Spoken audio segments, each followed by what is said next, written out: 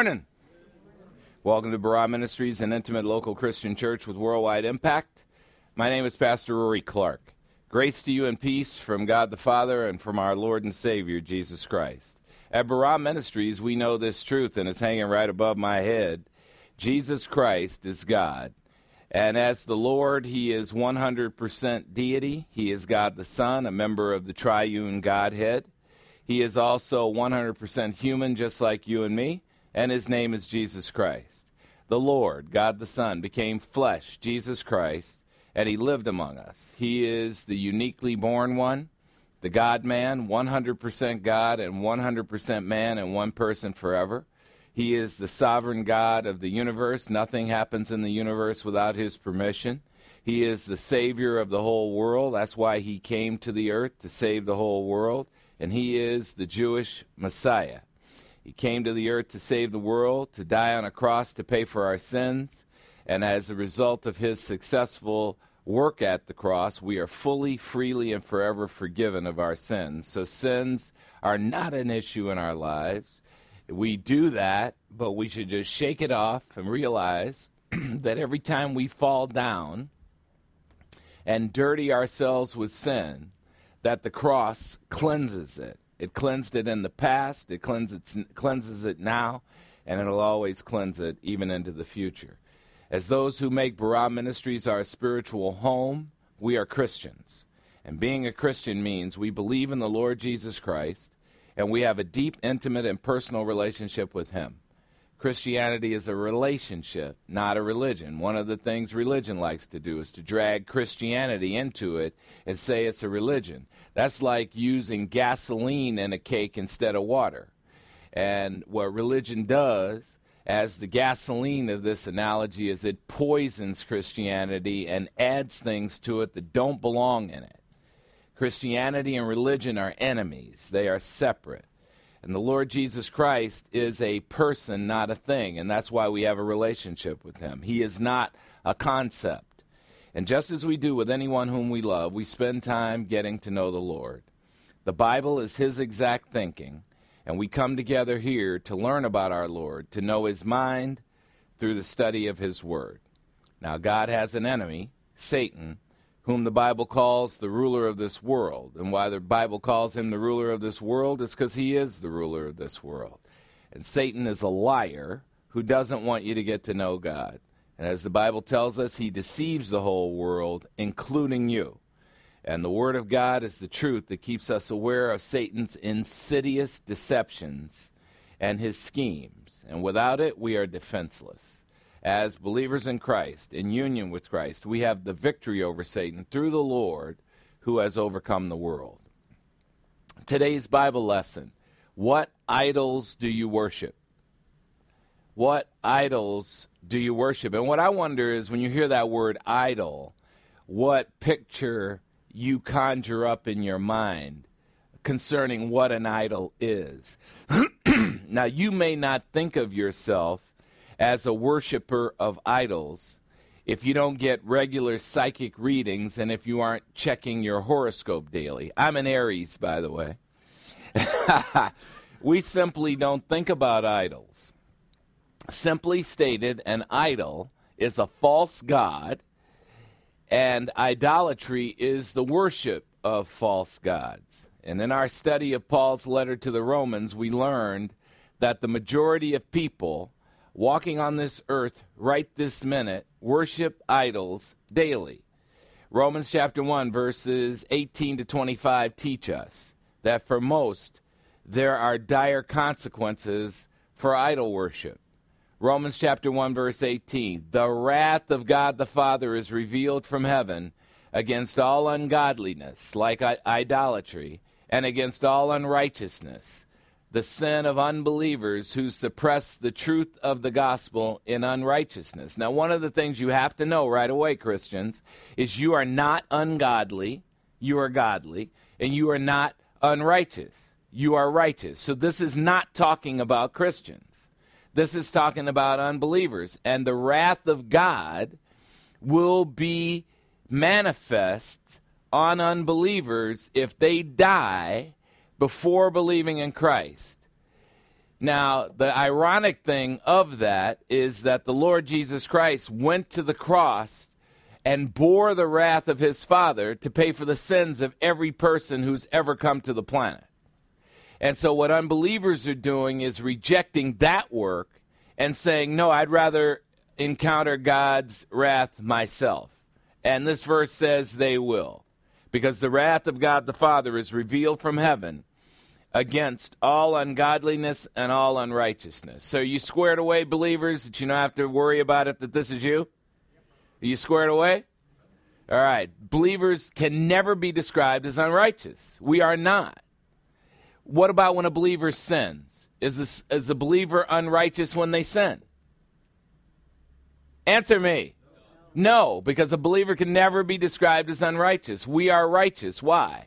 Because at the moment of salvation, God imputed his righteousness to us and placed us into union with Christ. So get that straight. Whenever you're in the Bible and you see this unrighteous, ungodly, that is not you if you're a believer in Christ. Romans 1:19. Because that which is known about God the Father is evident within those practicing ungodliness and unrighteousness. And that's what unbelievers do. They practice sin. That is their lifestyle. It is a practice. Now, we sin, but we've made our lifestyle different. We walk in a manner worthy of the calling to which we've been called. We walk in union with Christ. Unbelievers do not have union with Christ. They are not walking in Christ. So because that which is known about God the Father is evident within those practicing ungodliness and unrighteousness. For God the Father made the knowledge of himself evident to them. He makes the knowledge of himself evident to them from within and from without. There goes that whole theory. Well, what about the little children in the middle of Africa? He makes himself clear to everyone in their language, in ways that they can understand, no matter where they are. And if he didn't, he would be unfair. And there isn't an unfair thing about our Lord.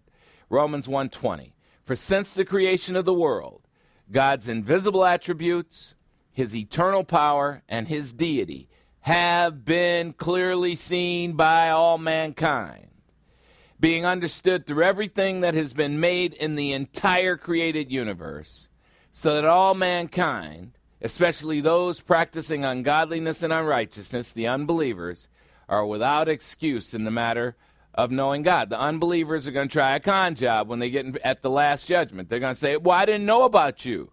Nope. Sorry. You knew about me from within, and you knew about me from without, and you rejected me. Sorry about that, boys. Romans 1:21. For even though those practicing ungodliness and unrighteousness as a lifestyle knew God, they didn't honor him as God. They did not give him thanks. Instead, those practicing ungodliness and unrighteousness became futile in their speculations, and their foolish heart was darkened. Romans 1:22, professing to be wise, those practicing ungodliness and unrighteousness became fools. I just love listening to unbelievers talk about all their speculation and their intellectual pursuit of, who God is and all that. I'm not that complicated. I'm a ghetto boy. I'm a nobody who came out of nowhere. I was a sinner. I needed a Savior. It's that simple. Amen? Right? I'm not that smart. I don't want to be that smart. I want to be real dumb in the matter of the Lord, because people who are smart intellectualize themselves right into the lake of fire. Oh, well, how could there be a God when I can't see him? The same way there could be that person on that dating site you're on that you ain't seen, but you keep text messaging them. You ain't seen them, but now all of a sudden they're real to you and God's not? Come on. Come on, man. Romans 1:23. And these unbelievers exchanged the glory of the incorruptible God for an image. There's the idol thing. That's what we're going to be studying. An image. That's what an idol is. It's an image. It's something that you create in your mind that doesn't really even exist. And what kind of images? In the form of corruptible man, in the form of birds, in the form of four-footed animals, and in the form of crawling creatures. Those are the things that are worshipped all around the world. Now, if you're an American and you've never been out of America, shame on you, first of all. But second of all, when you go to other countries, and especially throughout Asia, you will see this in play big time. We're going to talk about that a little bit in this lesson. Romans 1:24. Therefore, God the Father gave those practicing ungodliness and unrighteousness as a lifestyle over to the lusts of their heart. All right, you want that? Here you go. He turned them over. He turned them over to impurity so that their bodies would be dishonored among them, making their sins clearly visible to all. Romans 1:25. For those practicing ungodliness and unrighteousness exchanged the truth of God for a lie, and they worshiped and served the creature rather than the Creator who created the creature, he who is blessed forever. Amen. Yes, there are people worshiping idols each and every day instead of worshiping God. And worshiping idols is an abomination. It's an insult to the living God. So in the next 3 chapters of 1 Corinthians, chapters 8, 9, and 10, going into the beginning of 11, starting today, we'll be studying the subject of idols, and we'll let God surface the idols in our lives so that we know the things he is in the process of eliminating from our lives. And I want you to do me a favor. I want you to not pendulum swing, okay? So when you find out that you are an idol worshiper, and you are, don't pendulum swing. Don't think, okay, I worship the idol. Now I'm going to move over here and I'm not going to worship the idol anymore. You know good and well you can't do that and you aren't going to do it. Amen? Don't pendulum swing. Just get the point. And the point is, worship God first. Everything else is a distant second. Because, believe me, when you're laying in that hospice with 48 hours to go, and you're going to be feeling pretty good because you got that morphine in you, it's not going to be all the idols that are getting you through that last 48 hours. If you've been paying attention to me, if you've even been here once, and you decided to believe in Christ, you're going to know in that 48 hours that you have nothing to worry about because you're 48 hours away from meeting the Lord. Amen? All right. So, let's hear some music. Romans chapter 1 verse 16 says, I am not ashamed of the gospel of God the Father. For the gospel of God the Father is the divine power of the Father for salvation to everyone who believes in Christ. To the Jew first, chronologically, and then also to the Greek, to the Gentiles. So the gospel is called the good news. It is a report about what Christ did for all mankind by dying on a cross. The group Mercy Me says it isn't good news. In their song, they say it's the best news ever.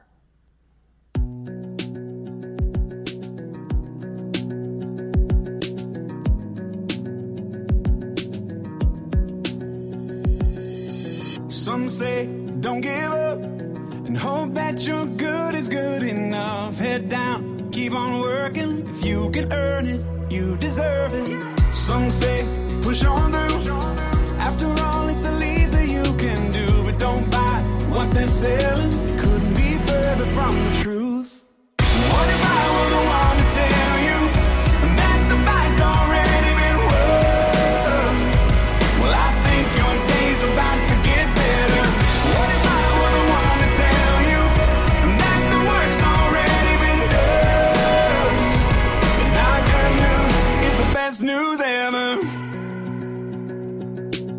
Some say don't ask for help.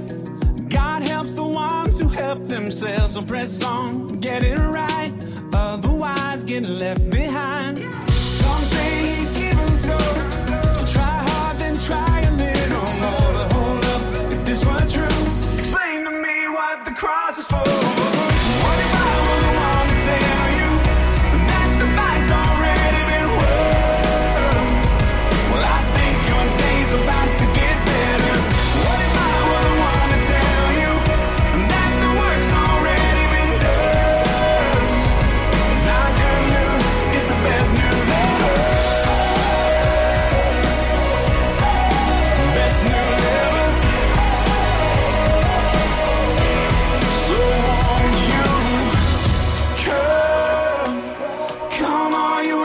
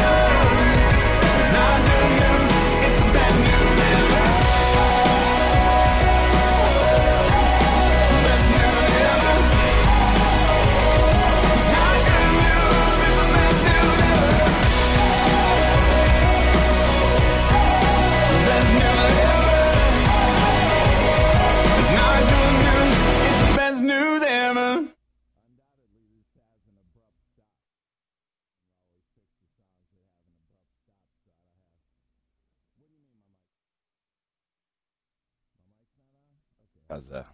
I said inevitably this song has an abrupt stop because June always picks the songs that have an abrupt stop. I love that song. The best news ever. See, the difference between the Christian and the unbeliever is unbelievers think that the spiritual life is all about do. Christians think it's all about done. Amen? The work's already been done. That's what Mercy Me says. And I say to that, mercy me. Let us pray. We're grateful, Heavenly Father, for the privilege of studying your absolute truth, the Word of God. Father, thank you for all the things you have done for us in eternity past, before we were ever created. The things that are unfolding before our eyes every day. A special thanks for giving us God the Holy Spirit, who provides direction for our lives, who teaches us all about you and your Son. Thank you, Father, for loving us in a way that is so divinely powerful that it is indescribable. Father, help us to love others with the depth and the intensity with which you love, both personally and unconditionally.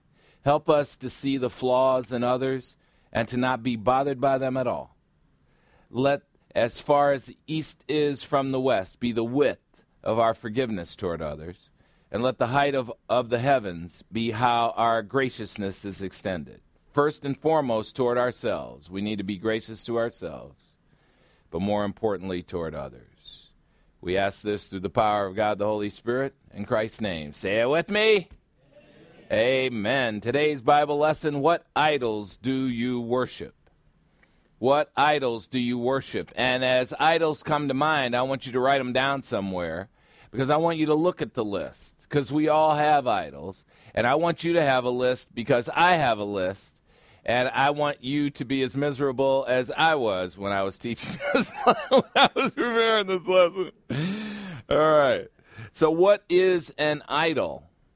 Well, in the ancient world, it was something carved out of wood or chipped out of stone or molded out of metal. So you can easily think about idols that way. And then if you think of idols that way, if when I said idol, that's what you thought, then you just dismiss what I'm about to say. But because idols were inanimate objects that were given power by people's imagination. Imagine that there's a statue, and then you're attributing all this power to a statue. And the power has no statue because idols aren't anything. They don't really exist. They don't have any power. Well, in today's world, there are still these types of idols in some areas of the world, meaning everywhere you go. Yet there are more idols today. Today's idols include self. How about when you put yourself on a pedestal and your ego is your idol? How about putting others on a pedestal? Role models. Those are two words that when they're put together, I want to throw up. Oh, he's such a great role model. And Charles Barkley made everybody mad. He said, I am not a role model. He was right. None of us are role models. And we like thinking that. And that's one of the things that gets wealthy people in the lake of fire. They start thinking of themselves as role models, and eventually they start thinking of themselves as deities. And then all of a sudden they don't need a savior because they're so good. I don't think of myself as a role model, and I certainly need a savior. Amen? So you gotta not let yourself become an idol. You don't make other people an idol, and you don't make things an idol. And, we give a lot of power to self and others and things. Oh, I got such a nice house. It's good you have a nice house. And you should have a nice house. But that house, when you're in the 48-hour period in the hospice, isn't going to mean one thing to you, except you're going to be laughing because you didn't finish paying it off, and the bank is stuck with it, amen? And you hope that your heirs, if you got a will, your heirs will get the equity out of it. And most people are too dumb to have a will, so there's a message to you. Get a will so that the government doesn't get the little bit of stuff that you leave. June, don't bother. It's like a hat and a couple outfits don't even matter. I just give them the goodwill. Amen? They ain't worry about it. Nobody won't know your stuff. So, today's idols include self, others, and things. These are just things we give power to. Have you ever thought that you allow your children to worship the idol called video games? Video games are an idol. And kids are worshiping video games. Think of the excessive devotion that they have to video games. Have you ever thought of your near fanatic homage to electronic devices as idolatry? It is. And this is what I'm talking to you about pendulum swing. Don't say, well, Pastor Rory said that the phone is an idol, so I'm giving up the phone. No, you don't give up the phone. You just understand. A buddy of mine, I was talking to him about the lesson this week, and he was complimenting me, actually. He said that, I really loved your 1 Corinthians 7 stuff. I said, why is that? He said, because it zoomed in on sex. I said, yeah, well, you're a pervert. It figures that you would like the sex comments. He said, no, really, you're talking about how a husband and wife ought to make themselves available to each other sexually. I said, I wasn't talking about that. God's talking about that. I just told you what he said. He said, yeah, but see, my wife, when she comes to bed, we got a TV in the bedroom. She's got the TV on, the computer, and her phone. She said, I ain't got a chance. He said, I ain't got a chance. Understood. Been to that movie. Amen? Been to that movie. Television don't belong. The bedroom is for two things. Sleeping and that other thing. Amen? I don't know, TVs and computers and phones belong in there. But idolatry. We worship. And, 20 years ago, when I used to tell people, this is going to end up being the object of your worship. They do the same thing they do when you talk about sex. They go, Now, if you suggest to somebody that they have made an idol out of their electronic device, what do? They get mad at you. You shouldn't be talking about my phone. My phone, this is my friend. This isn't just a phone. Okay. Well, let's see how your friend treats you in that last 48 hours. So, have you ever thought that our connection to electronic devices is idolatry? We don't. When you leave here today, you're not going to think of video games or electronic devices as idols either. You're going to say, he's nuts. He doesn't know what he's talking about, and you're going to go right back to doing what you were doing before. Idols are things that take your attention away from your relationship with God. Let me repeat that. Idols are things that take your attention away from worshiping God, from your relationship with God. And here's what Paul says in 2 Corinthians chapter 11, verses 3 and 4. He says, I, Paul, am afraid that just as the serpent, Satan, deceived Eve by his craftiness, that your minds will be led astray from the simplicity and purity of single-minded devotion to Christ. Idolatry. What is it? It's a mind led astray. 2 Corinthians chapter 11, verse 4. For if anyone comes and preaches another Jesus, whom we have not preached, and of course they do, or if you receive a different spirit which you have not received from us, meaning God the Holy Spirit, or if you receive a different gospel than the one you have accepted from us, you bear this beautifully. All right, listen to that. There are religions who are proposing to you a different Jesus. One of them is Roman Catholicism. It's the religion that I came out of. There are people who are proposing to you a different God, the Holy Spirit. You ever heard of the tongues movement? You ever heard of that? Where people speak in tongues? Yeah, tongues is dead. Tongues died in 70 A.D. You know what tongues was? Tongues was, I speak to you in English and you hear it in your language. Mary speaks Swahili, right? So I'd speak in English and Mary would hear me in Swahili. I wonder what that sounds like, by the way. I bet you I sound so good. I bet you I sound so good in Swahili. Beautiful people use Afro sheet. Pamoja. I know a little bit of Swahili, one word. Amen. That's what tongues is. So when people come and say they're speaking tongues to you and they and you don't understand what they're saying in your language, it's not tongues. It's in the Bible. I'm not teaching tongues today, but I got to get you straight about that because we got a couple Pentecostals in here. Amen? We're used to waving their hands and going home and speaking in tongues and all that stuff. Y'all ain't saying nothing. Don't nobody understand what you're saying. All right, and finally, there's a different gospel. What's the different gospel? Faith plus do. The gospel message, the good news about Christ is Christ and nothing else. And anything you add to Christ negates it. In the Roman Catholic Church, it was Christ plus the sacraments. No, it's Christ only, period. Christ. If you're a Christian, the first thought and the last thought that you always have is Christ. It's that simple. All right. So, idolatry, a mind led astray. That's what Satan likes to do, lead you astray. And Paul sarcastically says, if you're experiencing these things, you bear it beautifully. He's busting your chops.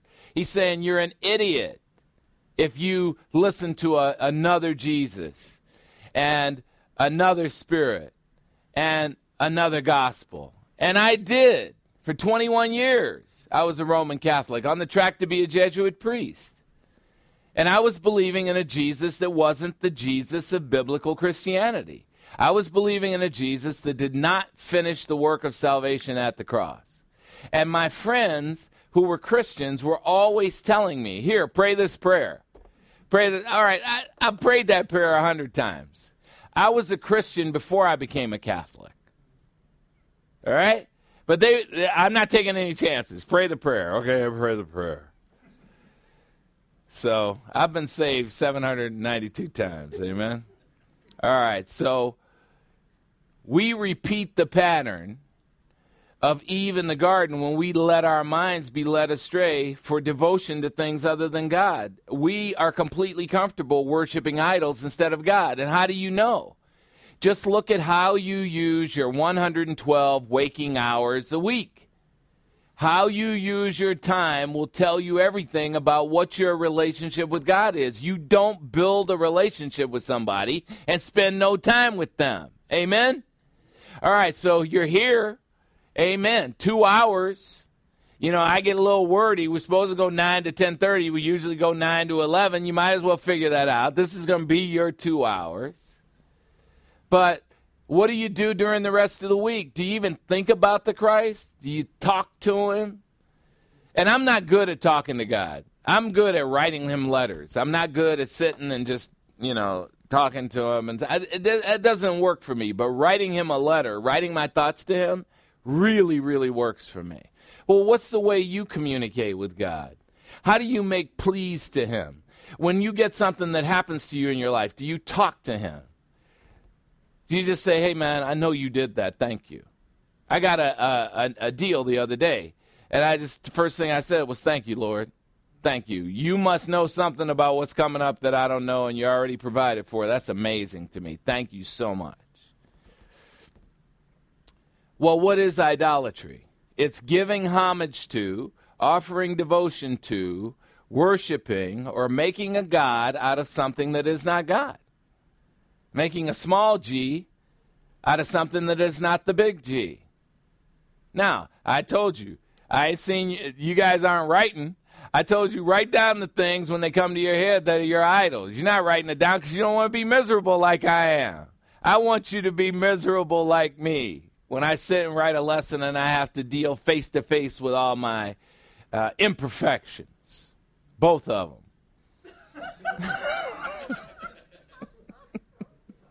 My 2 sons. All right. You didn't see that one coming, did you? All right. The next passage we'll study extends from 1 Corinthians chapter 8, verse 1 to 1 Corinthians chapter 11, verse 1. And the subject matter has to be investigated as a whole, although I can't teach it to you that way.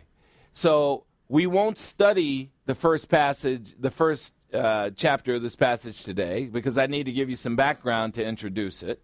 But before next week, I'd like you to read the whole passage so that you understand the context of what we're going to be studying, because it's easy to get lost as we study if we don't keep the context of the passage and the context of the entire letter in mind. Now, the subject matter is a dispute in the first century Corinthian church over food sacrificed to idols. All right? It's a dispute about foods sacrificed to idols. So people have an idol. They want to honor the idol, so they cook food and they give it to the idol, and they say, idol, this is food dedicated to you. And here you come along as a Christian, and you eat some of that food.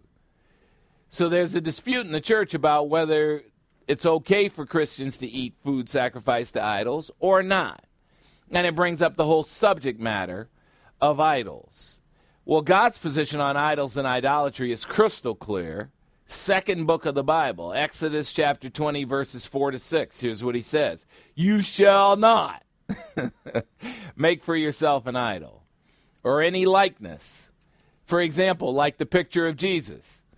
What picture, when I say picture of Jesus, what do you have in your mind? You got a white guy with blue eyes, right? Completely disenfranchises the brothers, right? And that's an idol. We don't have any right to make an image of what God looks like, and I got bad news for all of y'all who don't like brothers. There's no way that you walk around in Israel with all that limestone, white stone, and the sun is beating off of that stone. There's no way you end up with light skin. Sorry. Think about the Arabian guy or the Arab guys. They're dark. And they got dark eyes. You better start liking brothers. If you plan to go to heaven, you better start liking brothers, because I don't want you to, it's bad enough when you get in front of the Lord, you're going to see him and his whole radiance just makes you fall down. But I don't want you to fall down twice, amen?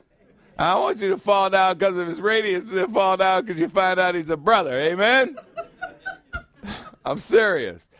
Oh, by the way, Israel is in Africa. Did you guys know that? Or what is it? No, it's in Asia, isn't it? I think I'm wrong about that. But it's right next door to Africa. Like, they went across the wilderness. Yeah, they were. They were. So y'all better get used to brothers. I'm just saying. All right, I'm crazy. I know. Exodus 24. You shall not make for yourself an idol or any likeness or what is in heaven above, like things in the sky. People worship the sun. People worship the moon. The Muslims worship the moon god. Things in the stars. Or on the earth beneath, animals. In India, they worship cows. They don't eat beef. Come on, seriously? You ain't going to get a steak?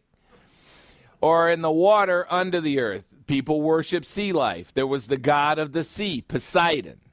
Exodus 25, you shall not worship idols or serve them, for I, the Lord your God, am a jealous God, visiting the iniquity of the fathers on the children, on the third and fourth generations of those who hate me. Who are those who hate God? Unbelievers.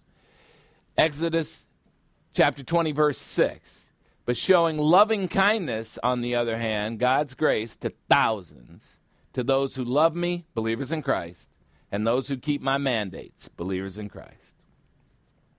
What's the bad news? Your idolatry today, unbelievers, affects future generations.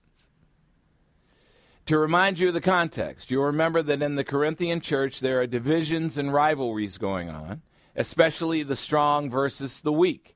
1 Corinthians chapter 1, verses 10 and 11 say this, now I, Paul, exhort you, fellow believers in Christ, by the name of our Lord Jesus Christ, that you all agree, and that there be no rivalries among you, no divisions.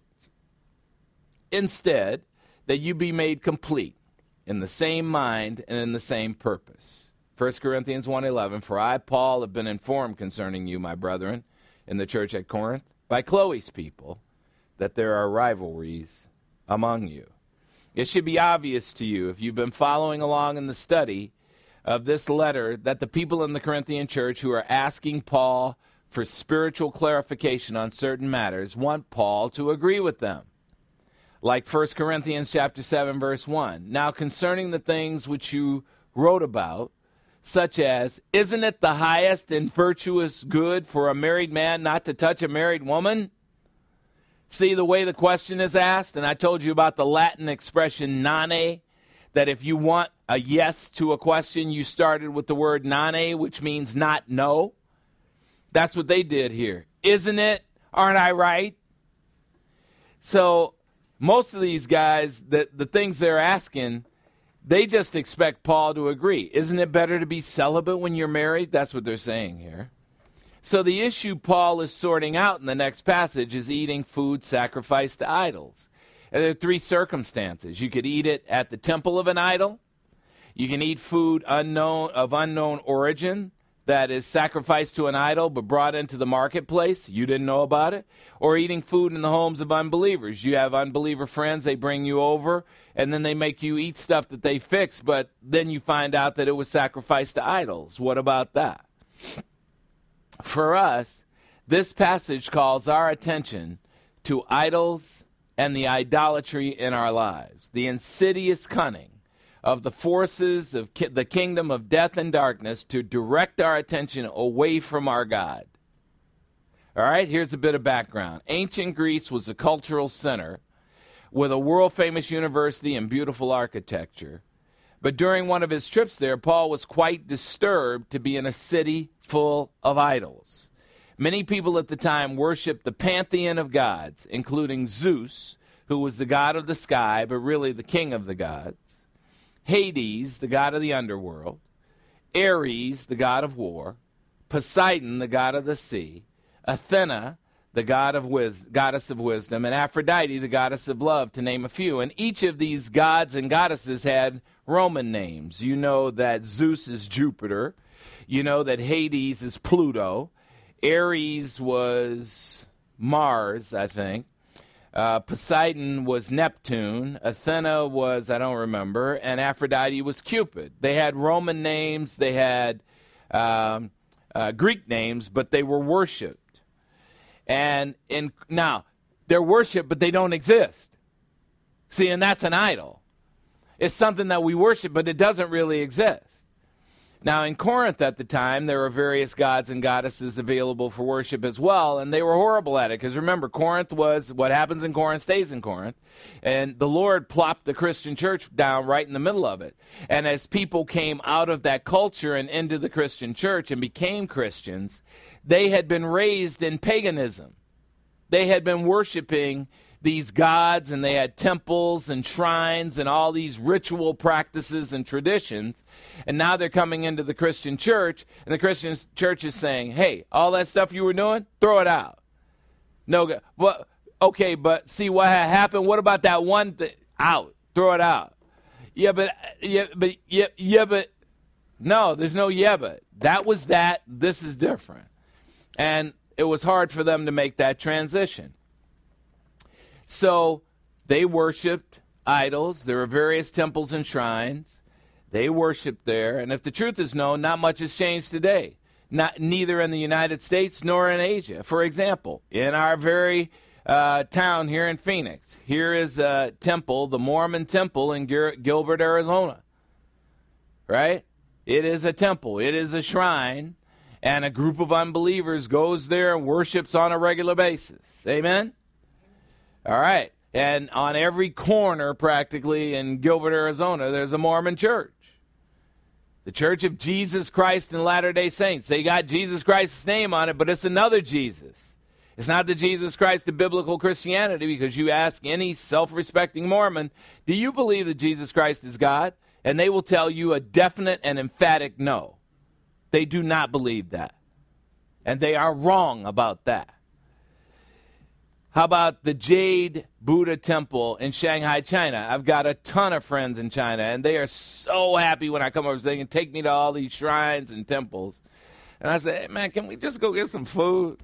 We can skip this part. Oh, they have food in the temple. Oh, boy, okay. Well, I haven't studied 1 Corinthians yet, so I don't know if I can eat it. Yeah. How about the Sensoji Temple in Asakusa, Japan? You notice they're very similar. in look. The Taiwan temple in Taipei. Denise, I think this is where Peggy took us that time when we were in Taiwan. And she was all into it, man. She was dropping coins in, pouring the water in. She was so happy. She wanted us to do it. It's like, yeah, I want to mess with the water, but I'm kind of thirsty. It's like, is this drinkable? And she looked at me like I was crazy, like I had insulted one of her gods. She's a cool person, too. It's so funny. And then the Crocodile Temple in Bangkok.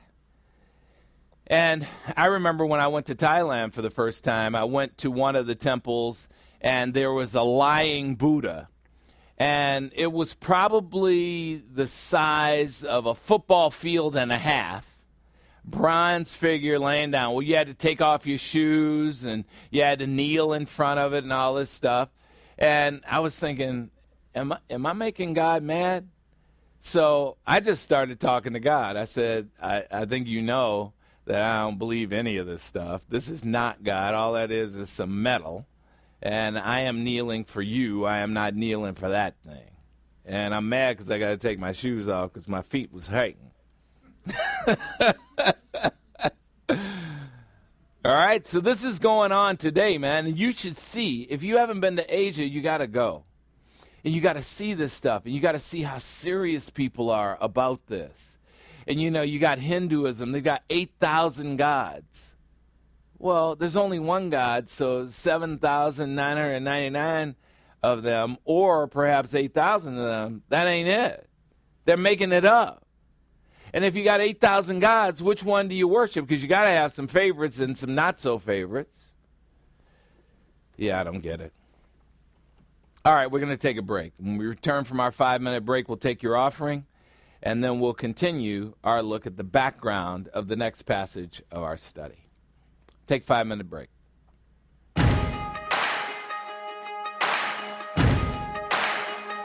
Why you ever chose me has always been a mystery.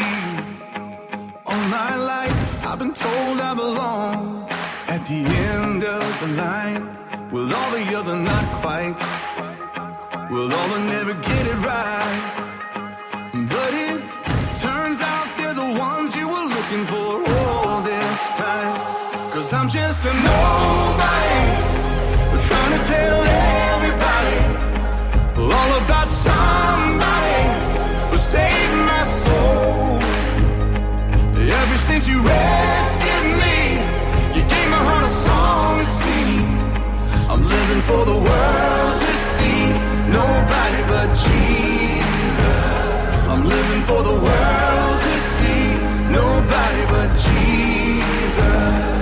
When Moses had stage fright, and David brought a rock to a sword fight, you picked 12 outsiders nobody would have chosen, and you changed the world. Well, the moral of the story is, everybody's got a purpose. So when I hear that devil start talking to me, saying, who do you think you are? I say, I'm just a nobody, trying to tell everybody all about somebody who saved my soul. Ever since you rescued me, you gave my heart a song to sing. I'm living for the world to see, nobody but Jesus. I'm living for the world to see, nobody but Jesus. So let me go down, down, down in history as another blood-bought, faithful member of the family. And if they all forget my name, well, that's fine with me. I'm living for the world to see, nobody but Jesus. So let me go down, down, down in history, as another blood-bought, faithful member of the family. That's all I ever wanna be. And if they all forget my name, well, that's fine with me. I'm living for the world to see, nobody but Jesus. 'Cause I'm just a nobody, trying to tell everybody all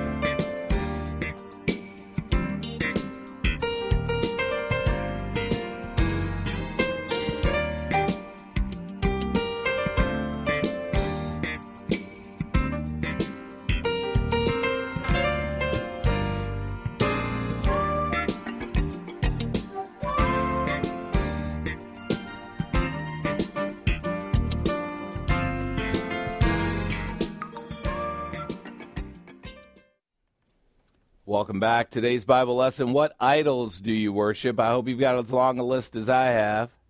What idols do you worship? Well, God intends that your giving blesses other people. So let that thought direct your giving both today and every day. Let's welcome up Deacon Denny Goodall with the offering message.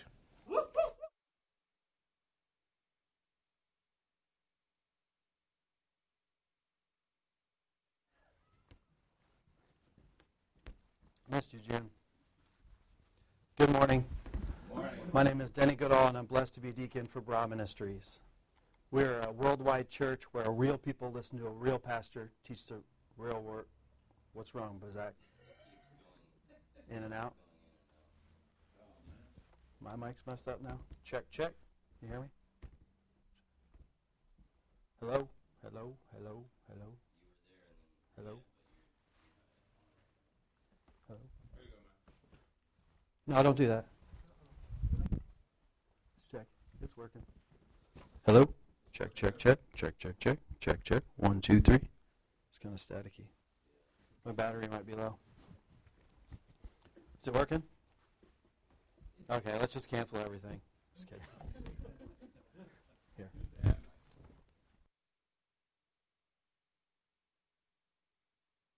Check, check. 1, 2, 3. Hello? Hello? Hello? Is that one bad too? Hello? Hello? Test 1, 2, 3. Test 1, 2, 3.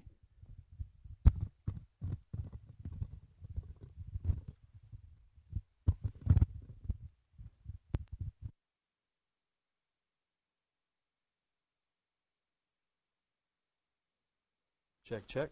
1, 2, 3. Can you hear me?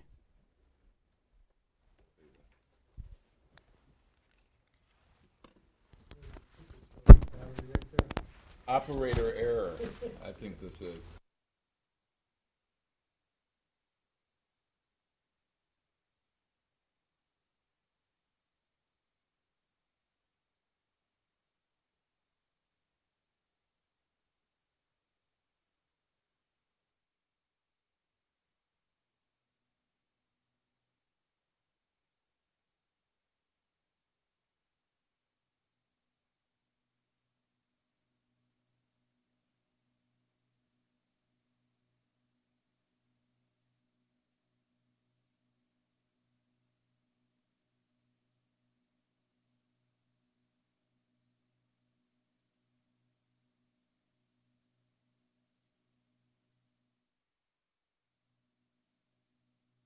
All right, check, check.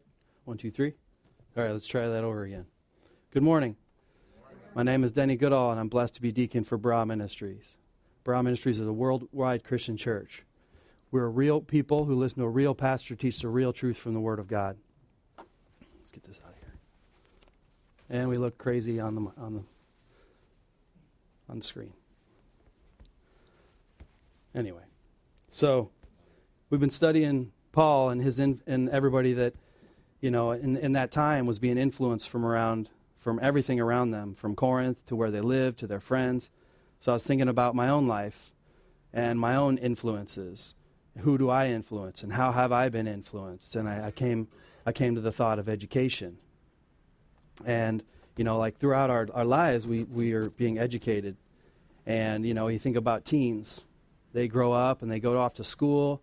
And who are they being educated by? Teachers, but they're also being educated by their friends. I can think back to many older brothers giving their younger brothers very bad advice about sex, about relationships, about everything in school. I can even think of one of my friend's older brothers saying that you just tell a girl whatever she wants to hear. Tell her you love her. I was like, oh, really? Oh, really? Okay, that makes it work. And I had a friend who said that. He said, I love this girl. Soon enough, they're in this long relationship he didn't want to be in. He met the parents. He did all this stuff, and he got in, but he was all the way in, and he did not want that. He didn't want a lifelong friendship or a family, and so kind of went down the wrong road. And you think about higher education. What's our life tell us? Everybody says, you got to go to college, got to go to college. It's the only way you can function. Meanwhile, people like Elon Musk and I think Bill Gates, I don't think he graduated high school. These guys didn't even graduate high school, and you're seeing billionaires. Just because you have a bachelor degree in higher education doesn't mean you're intelligent. You can have a bachelor degree and send and receive emails for 40 hours a week. It doesn't mean anything, And so you think about the phone. Pastor brought up the phone. It's a great thing that influences us. It's like an idol. It influences our lives. You think about what Facebook does. Facebook cherry picks images, and they show this whole persona. And if you go on there, you have this whole vibe. You feel like certain people are very popular and certain people aren't popular, and it influences you. And, you think about our own salvation. Look at our salvation. It's influenced. We have, Pastor was saying, Hindus, what is it? What'd you say, 9,000 gods? 8,000 gods? And then, you've got all these different religions with 20 different ways to be saved, 20 different ways for salvation. And, it's just confusing. So you think about the giving at the offering. It's confused. It's the same thing. It's people think giving at the offering is a have-to thing. They think it's, I got to tithe. That's the only way I can, get blessing at church is to give because I have to give. And that's completely wrong. And so, we look at the Bible. What does the Bible have to say about it? We see in Colossians 2:8. See to it that no false teachers take you captive through their hollow and deceptive philosophy, based on human tradition, according to the demon-inspired principles of the world, rather than teachings about Christ.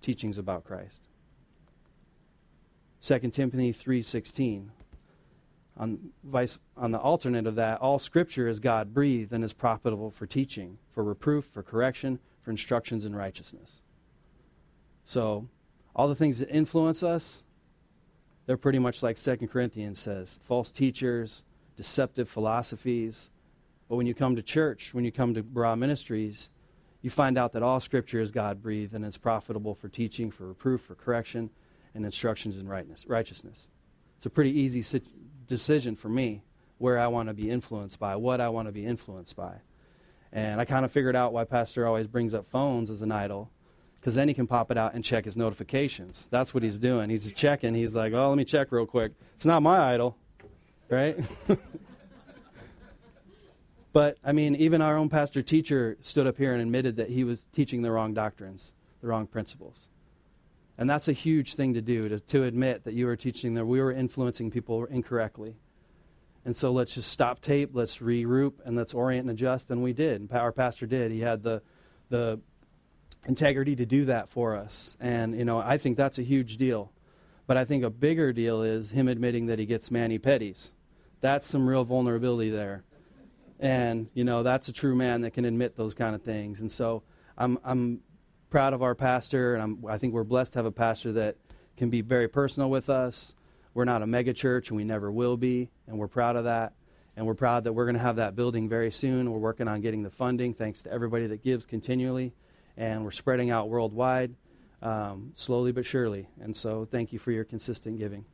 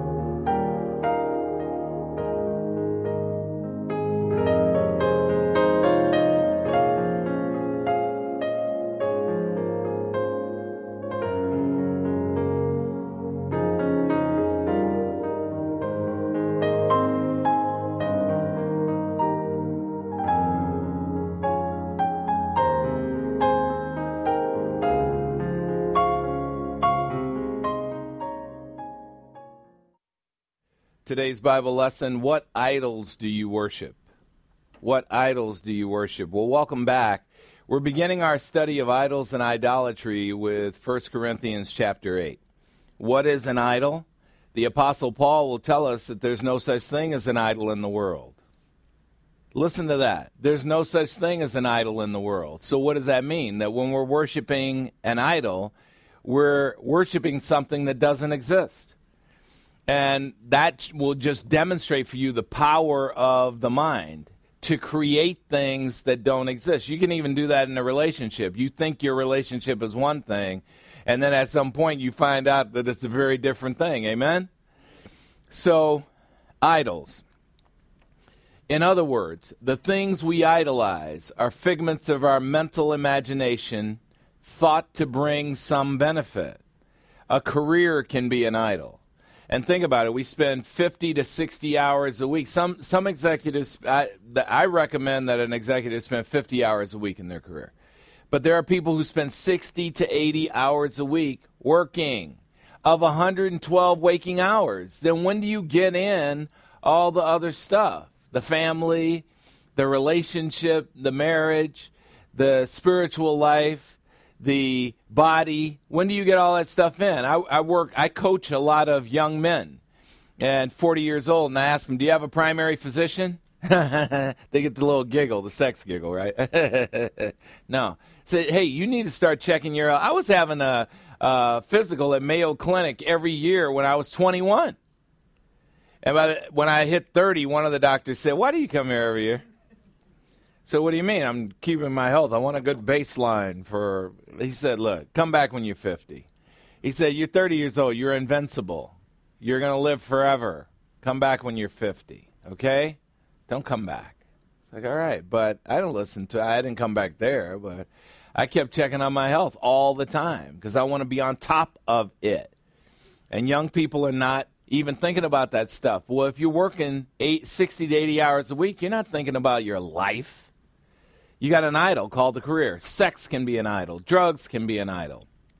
Alcohol can be an idol. You making it up in your mind that they make you, quote unquote, feel better. They don't make you feel better. They just take you out of touch with reality, and when you wake up from it, you got a headache, and you're right back in the same mess that you were in before, only worse because you had to pay for that stuff. Rituals, traditions, inanimate objects, self, others, things to which we give power and to which we extend devotion. These are idols. People often rope us into their idolatry by inviting us to celebrations whether we want to be part of them or not. At Christmas, there are these things called novenas. Novenas is the Latin word, from the Latin word novem, which means 9. 9 consecutive nights of celebration where people gather and then read these ritual readings. And, you know, I've been at these a couple of times, and I look at the people. They don't know what they're hearing here. They don't know what these readings are really saying. And all they are is traditional religious rituals with food and a gathering connection. We'll just gather for the food and the connection. But stop doing the ritual, because these are non-Christian practices that exist as part of a family tradition, and they appear to be harmless. They are not. Why? Listen carefully. There is a demon behind every idol. Satan assigns a demon behind every idol, so you're not worshiping idols, you're worshiping demons. There is the practice of making people deities, role models. In Roman Catholicism, one of the prayers says, Holy Mary, Mother of God, pray for us sinners. It's called the Hail Mary. Hail Mary, full of grace, the Lord is with thee. Blessed art thou amongst women, and blessed is the fruit of thy womb, Jesus. Holy Mary, Mother of God. I can say it in Latin, too, if you want. Ave Maria, gratia plena Dominus tecum, benedicta tu in mulieribus, et benedictus fructus ventris tui, Jesus. Took 6 years of Latin. But what is Hail Mary, Mary, Mother of God? Mary is not the Mother of God. She would have had to precede God to be the mother of God. She is the mother of Jesus Christ's humanity. Roman Catholics should be in shock by having to pray this next part of the prayer. Pray for us, sinners. What is a sinner? It's an unbeliever. And they sit in their church every week and they say, pray for us, unbelievers. Okay, well, if you believe in Christ, then how are you an unbeliever? Well, because they don't believe in the Christ of biblical Christianity. They believe in another Jesus who didn't finish the work of salvation at the cross. It's right in their own catechism. And so they're being accurate. Pray for us sinners. Mary, the mother of Jesus Christ's humanity, is thought to be co-redemptress. The doctrine of the Immaculate Conception. She is thought to be someone who was born sinless, lived a sinless life, and was bodily assumed into heaven. False. And one of the only things that the current Pope has done right is he got that right. They wanted to actually add this to her title. You know, she's Blessed Mary Ever Virgin. She was not ever virgin. She had a virgin birth and then 6 kids after that. They want to add co-redemptress to her title. He said, no, she is not that. That's correct. She is not that. You know, the big Catholic joke, you know, that passage where the woman is brought out into the square. This woman was caught in the very act of adultery. What do you say about this, Jesus? And he says, let he who is without sin cast the first stone. And then a rock comes in and hits the woman in the head. And Jesus says, Mother! Right, that's the joke. Ain't funny. You laugh, though. You laugh at the jokes I don't want you to laugh at, and then you don't laugh at the jokes I want you to laugh at. But that's it. Roman Catholics think that Mary lived a sinless life. She did not. As a matter of fact, Jesus bagged on her for being a knucklehead when he was giving a speech to a group of people. She brought her and 3 of her unbeliever kids and said, we need to speak to Jesus. And the people went and told Jesus. Jesus said, they said to Jesus, your mother and your brothers are here. And Jesus said, all these people who do the will of my Father by believing in Christ, these are my mothers and my brothers. Tell the lady to go away. So, there is a practice in the Roman Catholic Church of praying to statues, praying to patron saints. Jude, the patron saint of lost causes. Christopher, Saint Christopher, the patron saint of travel mercies. Come on, man. Thinking saints are people who have performed miracles. I think to be a saint in the Roman Catholic Church, you have to perform 5 miracles. Instead of the thinking the truth, which is that every believer in the Lord Jesus Christ is a saint. If you're a believer in Christ, you are a saint. And I've only performed 1 miracle, and that's being dumb enough to think I needed a Savior. Amen? Ephesians chapter 1, verse 1. Paul starts his letters greeting the saints all the time. Paul, an apostle of Christ Jesus by the will of God the Father, to the saints, to the believers in Christ who are at Ephesus, a city in Turkey, who are faithful in union with Christ Jesus. If you're a believer in Christ, you're a saint. It's not some special thing that the Roman Catholic Church tries to make it into.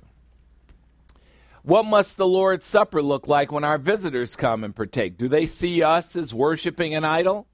Is worshiping Christ idolatry? It isn't.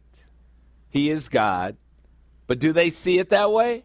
Probably makes them very uncomfortable. And by the way, that's why I'm always explaining every time what the Lord's Supper is. So that when we have visitors, they can understand. There is idolatry of giving power to crystals and stones, a common practice here in Arizona. And although they are called negative ions are thought to possess a lot of positive health benefits and are thought of as being capable of creating positive emotional states. mood improvements, resistance to stress, and better general health, an increase in the flow of oxygen to the brain, resulting in higher alertness, decreased drowsiness, and more mental energy. So people go up to Sedona. They buy crystals, they buy stones, and they take them to an energy vortex at the base of a mountain and hold them there so that the negative ions can go into the crystals and the stones. And they go to other places in the world that have this high concentration of negative ions. And see, I don't get it. Because when I go up to Sedona, what I see is a bunch of people who still think it's 1968, amen? It's all the hippies.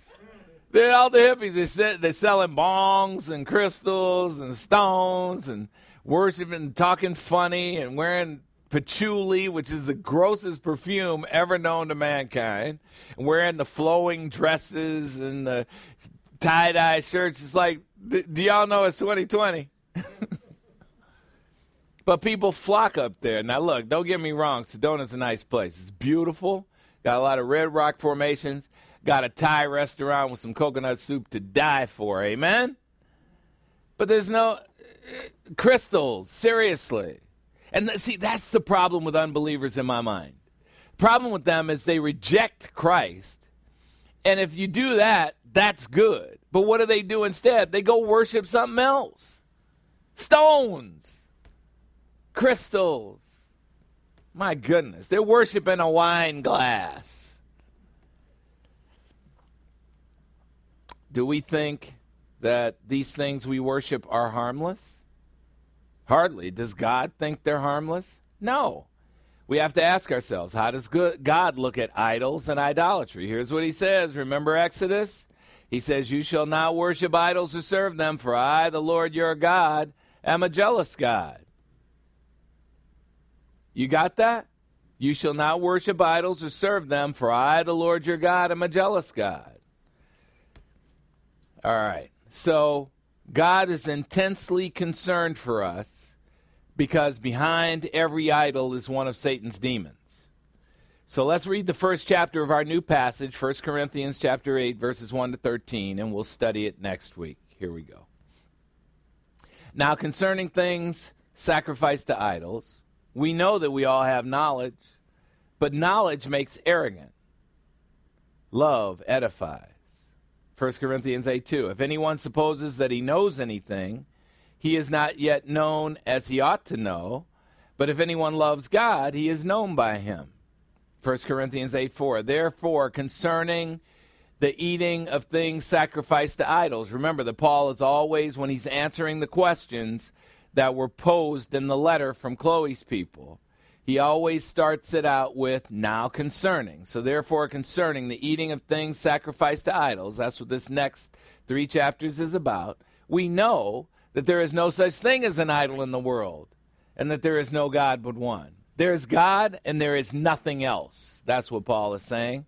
1 Corinthians 8:5. For even if there are so-called small g gods, whether in heaven or on earth, as indeed there are many gods and many lords, small g, small l. 1 Corinthians 8:6, yet for us, as believers in Christ, there is but one God, the Father, from whom are all things, and we exist for him. And there is one Lord, Jesus Christ, by whom are all things, and we exist through him. There it is, Deacon Denny. Deacon Denny's smart, isn't he? Didn't he just get up there and say, "This is all this stuff is confusing, man." But Christianity's not confusing. There's one God the Father. There's one Lord and Savior Jesus Christ. Everything is one with God. One baptism, the baptism of the Spirit, not getting dunked in oily water. 1 Corinthians 8:7. However, not all men have this knowledge, right? Why is that? Because a lot of men reject this knowledge. They have it available to them. They're about to have it available to them again, because I'm going to go over the gospel like I do every single week. Not all men have this knowledge, but some, being accustomed to the idol until now, that's the new believers who have come into the Christian church at Corinth who were worshiping pagans. But some, being accustomed to the idol until now, eat food as if it were sacrificed to an idol, that thing that does not exist. and their conscience, being weak, is defiled. See, when you make stuff up, what is your conscience all about? Your conscience is all about, it's that part of you that knows right from wrong. And when you start thinking, well, there's an idol, and then you come into a Christian church that says, there's no such thing as an idol, it confuses you. First step of learning is confusion. But there's a problem with new believers as it relates to mature believers, which this passage is trying to address. 1 Corinthians 8:8, but food will not condemn us to God. God said we can eat anything. He told Peter that. He said everything's cool now. In the age of Israel, you couldn't eat some certain stuff, like you couldn't eat pork because you could die. Right? Now, everything's cool. We got sanitation methods now. So food isn't going to commend us to God. God's not going to like us better because we eat food. We are neither the worse if we do not eat, nor the better if we do eat. That's for all you fasters out there. You know, a lot of people who fast because they think it makes them spiritual. It does not. It makes you hungry. And there's nothing wrong with it. I mean, I lost 37 pounds in 60 days, and part of it was a 16-hour intermittent fast every day. There's nothing wrong with fasting, but I certainly didn't think I was more spiritual because I was fasting. I thought I was more evil. I wanted to hurt people. I wasn't getting my caffeine. I was having caffeine withdrawals. I was having sugar withdrawals. Yeah, it was not fun. Amen? All right, 1 Corinthians 8:9. But take care that this liberty of yours, this freedom to eat anything you want, doesn't somehow become a stumbling block to the weak. If somebody with a weak conscience sees a mature believer eating anything he wants, they think, well, I can eat anything I want too. And then sometimes they just go eat anything they want, but when the food is sacrificed to idols. God doesn't want us doing that. 1 Corinthians 8:10. For if someone sees you who have knowledge dining in an idol's temple, will not his conscience, if he is weak, be strengthened to eat the things sacrificed to idols? 1 Corinthians 8:11. For through your knowledge, he who is weak is ruined, the brother for whose sake Christ died. That's one of the things that I hate the most, that if I do anything that hurts or perverts or distorts or defiles other people, that really bothers me on a really deep level. 1 Corinthians 8:12. And so, by sinning against the brethren and wounding their conscience when it is weak, you sin against Christ. What did Christ say? Whatsoever you do to the least of my brothers, that you do unto me. 1 Corinthians 8:13. Therefore, if food causes my brother to stumble, I will never eat meat again, so that I will not cause my brother to stumble. He didn't say I won't eat meat again. Don't take it out of context. He said if it causes somebody to stumble, I'm going to avoid doing the thing that makes people stumble. There was somebody who did that before us, wasn't there? Wasn't there this guy, Jesus Christ, who voluntarily suppressed the use of his deity in subjection to God the Father? Yeah, we're going to study that. It's called the doctrine of kenosis. Philippians 2:8. We'll take a look at that next week. All right, so that's the passage that we're going to be studying first. We'll get into it next week. So what are the idols in your life is the first thing I wanted you to consider. And if you take a look at how you spend your time, you'll find a lot of them. Isn't it time to give that wasted time to God? Isn't it time to give that wasted time to God? Now, here's the thing. Right next to my bed, there's a chair, and it's got a little podium on the chair, on the hassock, and there's a Bible there. And when I get up, the first thing that I could do is go over and sit down and look at that Bible and read a chapter of it.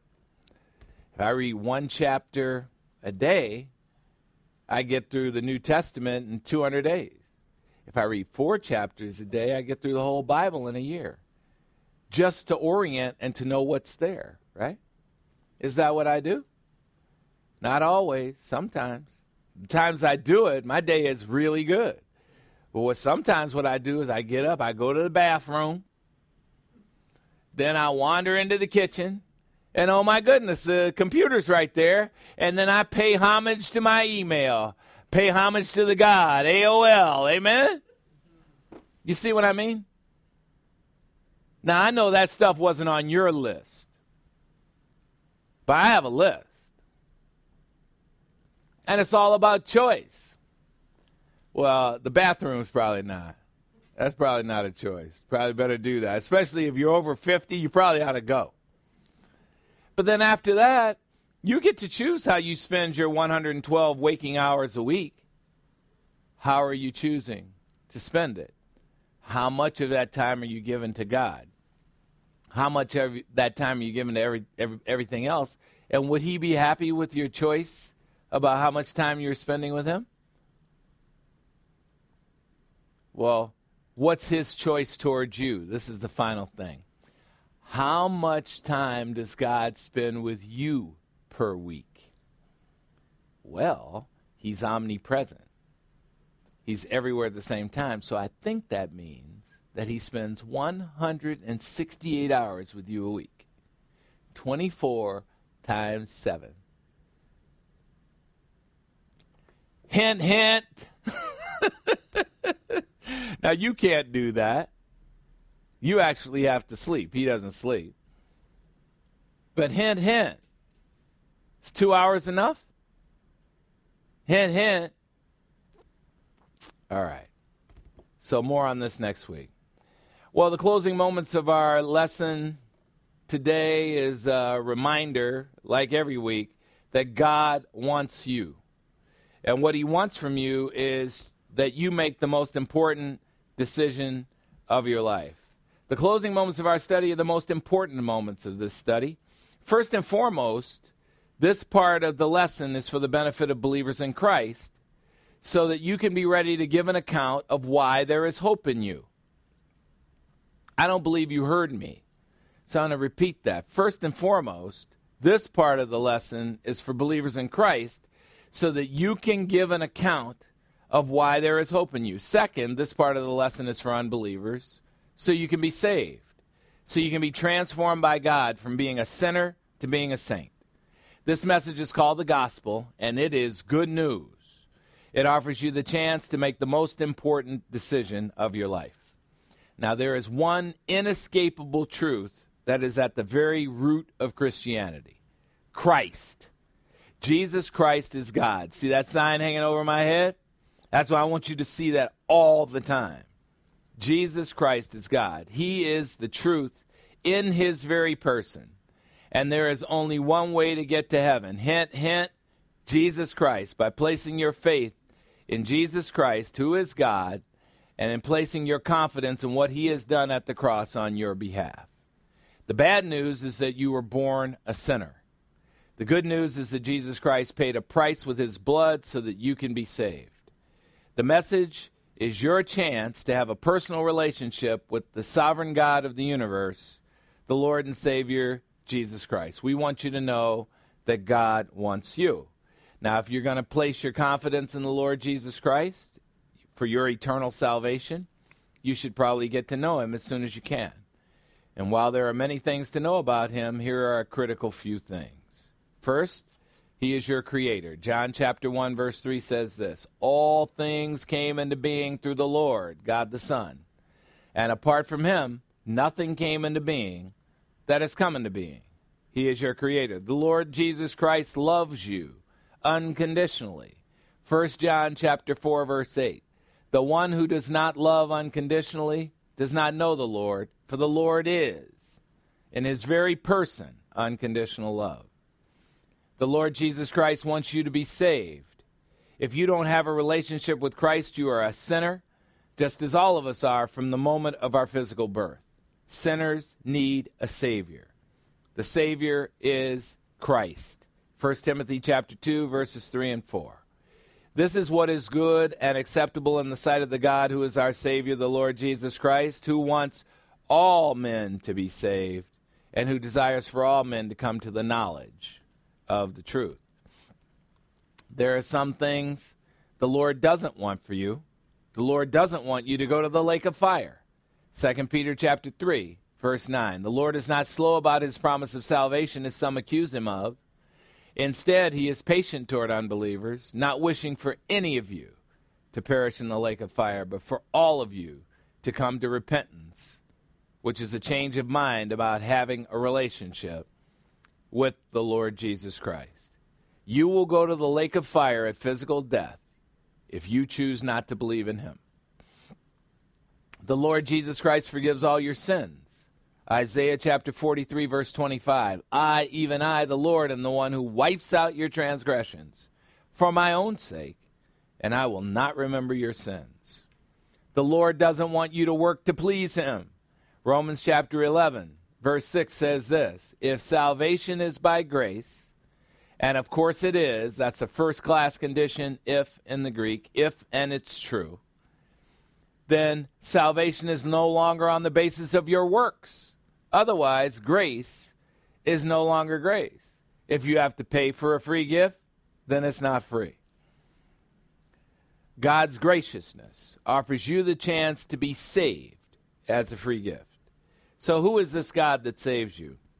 The Apostle Paul describes the Lord Jesus Christ, and in doing so, he's describing what you have to believe. In 1 Corinthians chapter 15, verses 3 and 4, it's that I, Paul, delivered to you as of first importance the gospel message, the good news I also received, that it was Jesus Christ who died for our sins according to the Scriptures, and that he was buried, and that he was raised from the dead on the third day according to the Scriptures. So how can you get to heaven? There is only one way. The loving, forgiving, patient God who wants you to be saved is willing to give you salvation right this minute. Right where you sit right now, you can tell God the Father that you believe in the Lord Jesus Christ, and that is the moment of eternal life for you. Acts chapter 16, verse 31. Believe in the Lord Jesus Christ, and you will be saved, you and everyone in your household who also believes. John chapter 14, verse 6. Jesus said to the doubting apostle, Thomas, I am the way to salvation. I am the truth through the word of God, and I am the resurrection life, eternal life. And no one comes to God the Father in heaven but through believing in me. So heed the warning in John chapter 3, verse 36. He who believes in the Son has the resurrection life right at that moment. But he who does not obey the command to believe in the Son will not see the resurrection life. Instead, the wrath of God the Father, the lake of fire, abides on him. When you get to know Jesus Christ, you'll have no problem placing your confidence in him, both for your salvation and for everything else. Why? Because you'll know that the sovereign God of the universe wants you. He wants a relationship with you. He loves you. He died for you. He has never been disappointed in you. So take advantage of his grace and choose to be saved right now. Amen? All right, let's close with some music.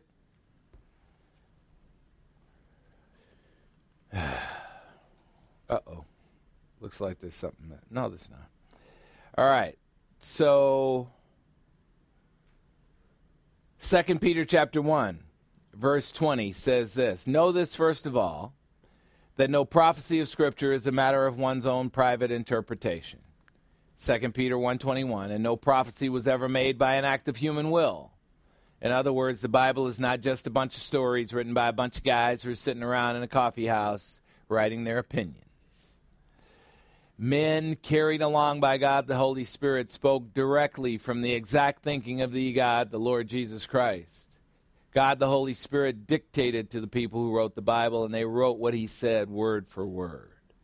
Well, when you let the Word of God sink in, it does exactly what June Murphy says about the Word in her song, your word takes me.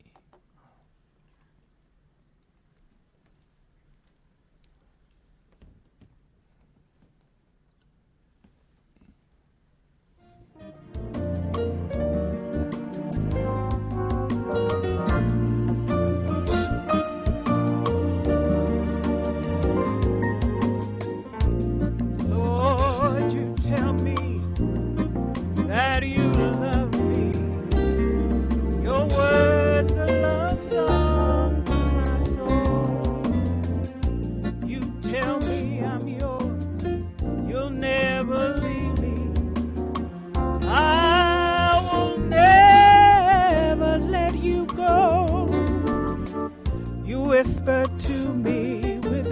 voice that gives me hope, saying, I'm the one that you adore. I will follow wherever you lead me.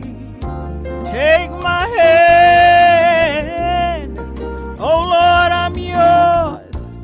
Your word takes me places no one else can take me. Your word calms my soul like nothing ever can. Your word takes me places no one else can take me. Your tender touch soothes me so much. You stimulate my soul. Your love makes me whole. Your word takes me. Your word makes me. Your word takes me where only you and I can go.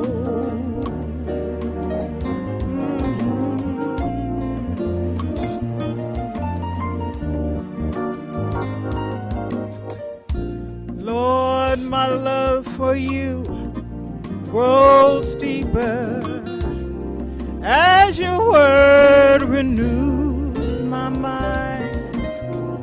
Your love is strong, it has no equal. Lord, you are so gentle and kind. You're in me, I'm in you. No one can ever take your love from me. Your seal is on my heart. I belong to you only. You are placed no one above. Your word takes me places no one else can take me. Your word calms my soul like nothing ever can. Your word takes me places no one else can take me. Your tender touch soothes me so much. You stimulate my soul. Your love makes me whole. Your word takes me. Your word makes me. Your word takes me where only you and I can go. You know the depth of my heart, the places I've been. Your word heals me deep within. You know all of me, from you I cannot hide. Your love has made me come alive. Your word takes me places no one else can take me. Your tender touch soothes me so much. You stimulate my soul. Your love makes me whole. Your word takes me. Your word makes me. Your word takes me where only you and I can go. Where only you and I can go. Your word takes me. Your word makes me. Your word takes me. Your word makes me. Your word takes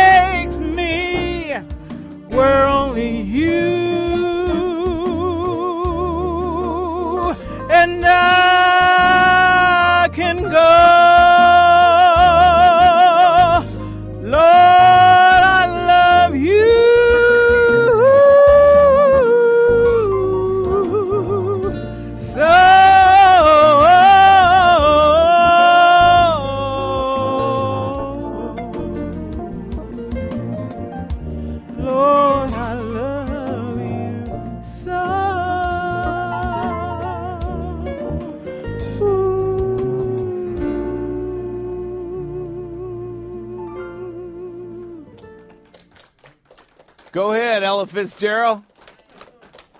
That was awesome. That was an aerobic workout, wasn't it? Her heart's beating at 180 beats a minute. Oh, yeah, I'm trying to get all that.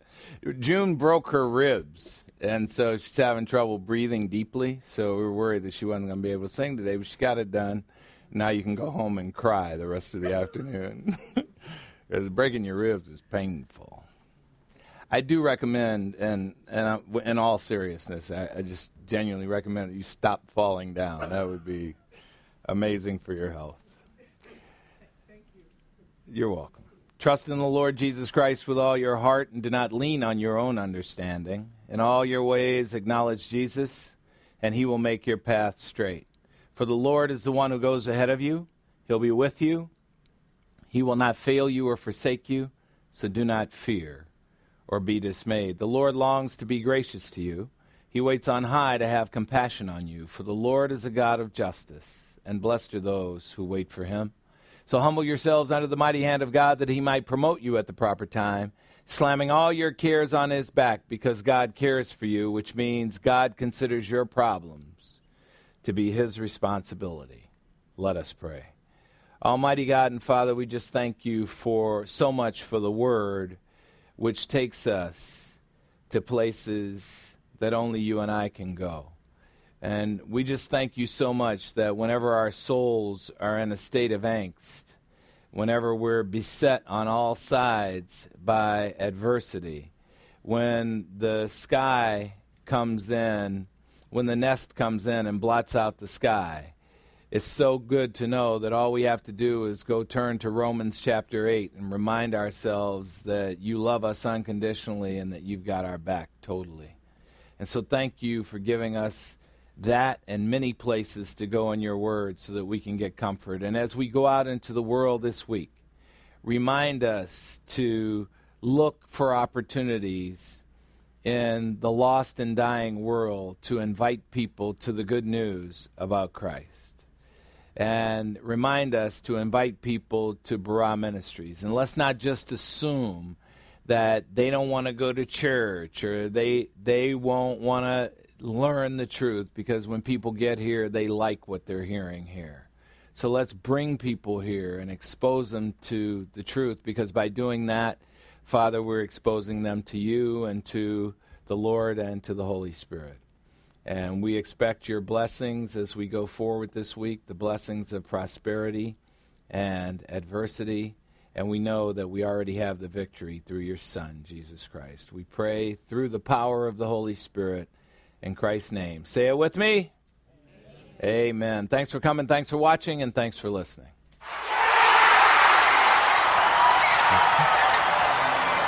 Oh, stop. Oh, stop.